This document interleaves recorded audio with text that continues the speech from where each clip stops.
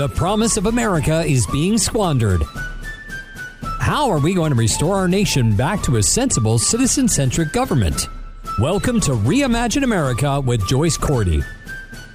Joyce is a businesswoman, not a politician, and she's here to offer pragmatic, possible, and post-partisan solutions for the 21st century. Now, here's your host for Reimagine America, Joyce Cordy. President Trump has signed a second CARES Act, a second package funded by Congress of emergency funding for small and medium businesses who need to be supported during this pandemic crisis. But you know, it can't be that simple. You got to have a few flourishes in every bill hidden away. Well, in this one of the provisions in the bill that the Democrats got in there is a potential $10 billion bailout of the U.S. postal system, which once again finds itself running out of money by September. The president is correct in his frustration about the intractable nature of year-over-year losses by this quasi-government agency that we call the United States Postal System. He is also correct in being frustrated by the make me do it attitude of postal service unions, if not the letter carriers themselves. Welcome to the Reimagine America Radio Hour. I'm a businesswoman, not a politician. I solve problems. I don't make them. And to that end, I can tell you I've had my own run-ins with that intractable bureaucracy called the postal system. And those run-ins are legendary. If you want just one example, go hit the reimagineamerica.org site, and you will find in blog form, by doing a search on U.S. Post Office, a story from 2015. There are earlier stories, but you know what? There's a point at which you just have to stop keeping everything you've ever written. But maybe I should bring some of those stories back. It might give you a good laugh. But President Trump's solution, raise the rates on parcel post by 4 times, is the wrong solution to the right problem. Particularly as he at the same time hopes to keep as many small businesses in business as possible. What President Trump thinks is that he's taking aim at Jeff Bezos, his bête noir, and Bezos's Amazon empire. But in fact, that's not who he's aiming at. Who he's really taking aim at are all those small businesses that sell through the Amazon platform. Many of them are home-based. And then what about Etsy? You know, Etsy is another similar type for small home-based entrepreneurship. I just, in fact, bought some elegant face masks on Etsy from a really entrepreneurial seamstress. I mean, the woman that's designer quality work. But Trump's idea is going to raise her shipping costs as well as Jeff Bezos.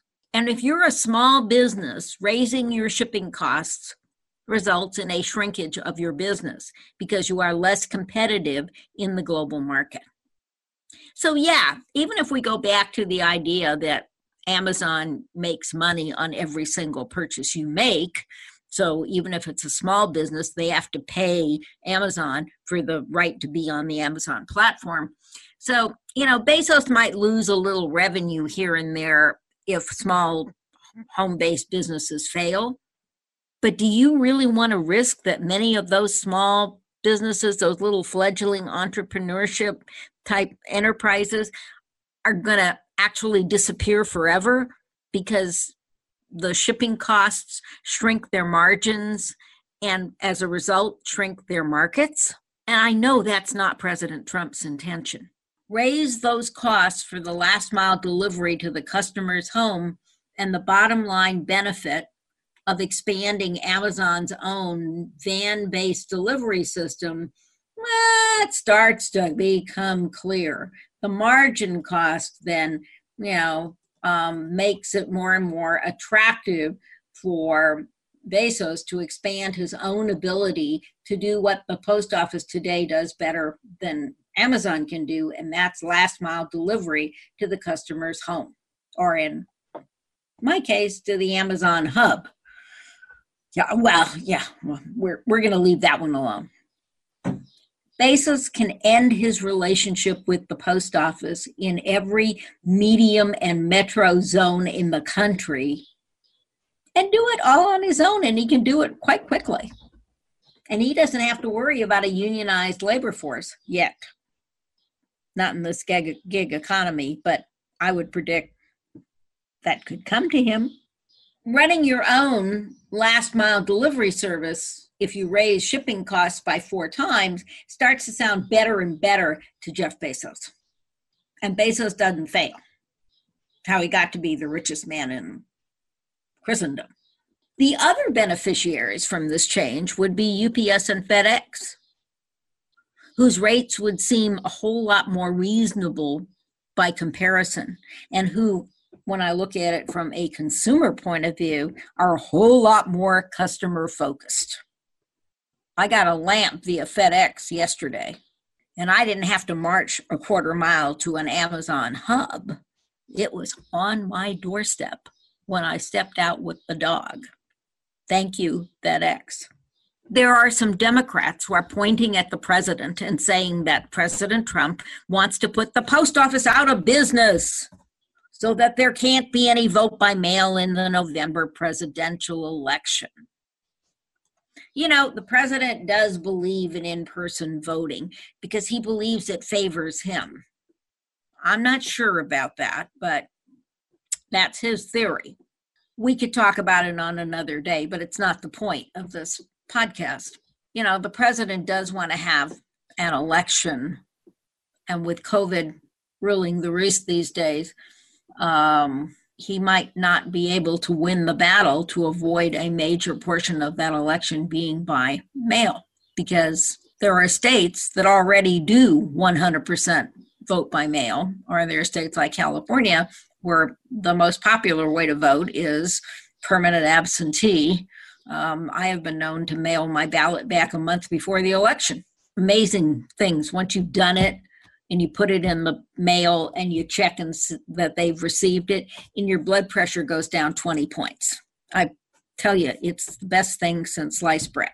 Even if the president wants to force everybody to vote in person, he can't do it because the Supreme Court would not allow him to put first-class mail, which is what ballots are, out of business. That would violate Article 1, Section 8, Clause 7 of the United States Constitution, known as the Postal Clause, or the postal power, which empowers Congress to establish post offices and post roads. It does not grant the president power to override that clause at his whim. That's the basis of the place where you need to start to negotiate this $10 billion bailout. I think the president knows that. I think his purpose is twofold. First, anything that hurts Jeff Bezos makes Donald Trump's heart beat faster. So he wants to hurt Bezos, who he sees as benefiting from his relationship with the post office. Let me tell you, the post office problems were so much bigger before Bezos got involved with having them do the last mile shipping for Amazon. One place the post office makes money is on parcel post. And the president also does want to reduce the size of the mail-in vote. It gets bigger and bigger in every election, and to me it seems like a better solution than having a holiday, a voter holiday. Personally, I think an all mail-in ballot would be a good thing, but there would have to be caveats. One of those caveats is about ballot harvesting, but we'll talk about that in September. And the president's narrow focus is a shame because the post office has not undergone a thorough reorganization since before the release of the first Mac, forget the Apple phone. And that reorganization was quite meager in its scope and results. The United States Postal Service could use a thorough going over. I got a couple of ideas that might cut some costs and increase some customer satisfaction. And Saturday delivery. Businesses, offices are closed most of the time on Saturday, so they don't get that mail until Monday. From my point of view, I go to the mailbox once a week. And what I do when I go to the mailbox is put 99% of the mail directly into the handy recycling can, which just sits right next to the mailbox. Things like magazines. I get magazines online. If you wait until they come in the mail, they're out of date. Another thing that we could do was we could increase the cost of third-class mail. And one, we would waste a lot less paper. And two, I would be throwing a lot less stuff into the recycling can directly from my mailbox, because I don't even read the third-class mail. It's, circulars from the grocery store or, big postcards offering you things you don't want or need, and all of it goes straight into and a million charities you've never heard of. And it all goes straight into the recycling can. So if you increase the cost of third-class mail, I would have to throw fewer things away. A third idea is to close a lot of postal substations and contract those, or post offices in let's say, small farming towns, and contract those services out to existing local businesses. So let's say in a farming town of 10,000 people in Iowa, you might be able to open a new coffee shop by combining it,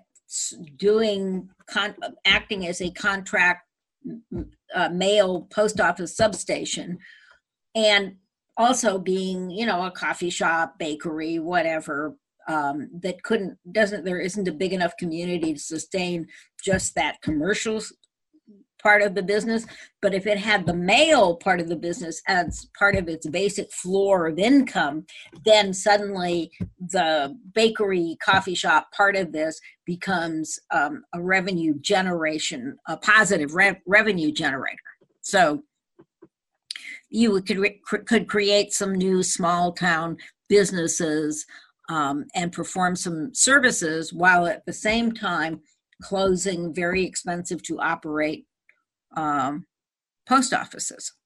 And at the same time, in metropolitan areas, you go into the post office and there's this big do-it-yourself postal center with a couple of machines, and you can send certified mail, you can send parcels up to a certain limit, you can do all kinds of things, you can get stamps, whatever. About 90% of the things that you would do at the post office. So why don't you take those types of machines and put them where people are? Instead of making people come to them, why don't we put them where people go? Shopping malls, grocery stores, etc. Again, you would need fewer post offices, and you would make things much more convenient for customers. And the equipment already exists. All you need to do is change the pickup and delivery, the pickup processes from those centers and how you, refill the supplies, etc.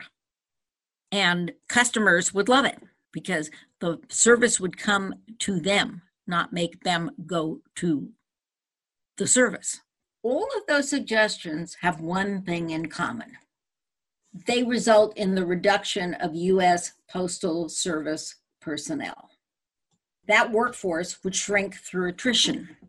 The unions might find themselves much more willing to renegotiate current contract terms, because those current contract terms are not sustainable, if they saw that their membership was going to shrink through attrition, meaning fewer current postal workers would have to pay dues to support more generations, bigger generations of former postal workers.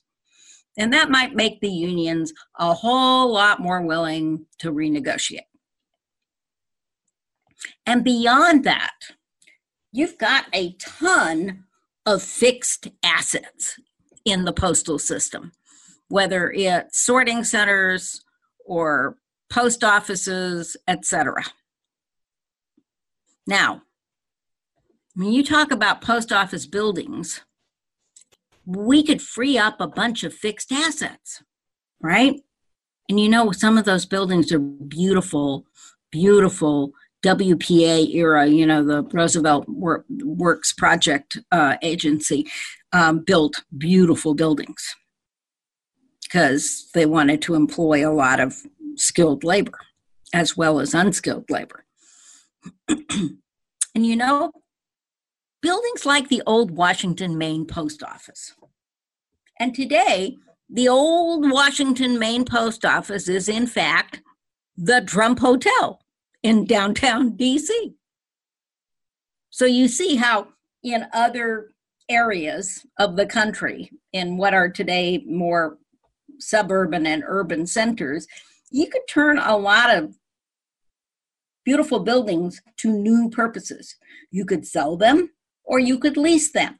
You could then use the proceeds to shore up the ailing postal system pension funds, which are the core of the problem at the postal system, not parcel post costs. And you could do it without another penny of taxpayer money being funneled into this voracious, never-ending, multi-generational payroll system. And you know what's the best about any and all of these ideas? Not just that they're feasible, but that none of them would lead to higher shipping costs at a time when American entrepreneurs, large and small business, cannot survive yet another headwind. The only loser, were Congress to look at some of these changes, or were the Trump administration and the Postal Service to consider some of these changes, the only loser would be the many Congress members whose only successful legislation was the naming of a post office in their district. And if that's all they got done, it's not just the postal system that we need to reform.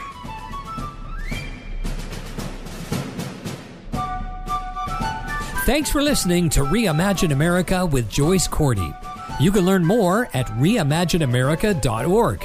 Got a comment or an idea for a future show? Email Joyce at reimagineamerica.org or find her on Twitter at Joyce Cordy or at Reimagine Radio.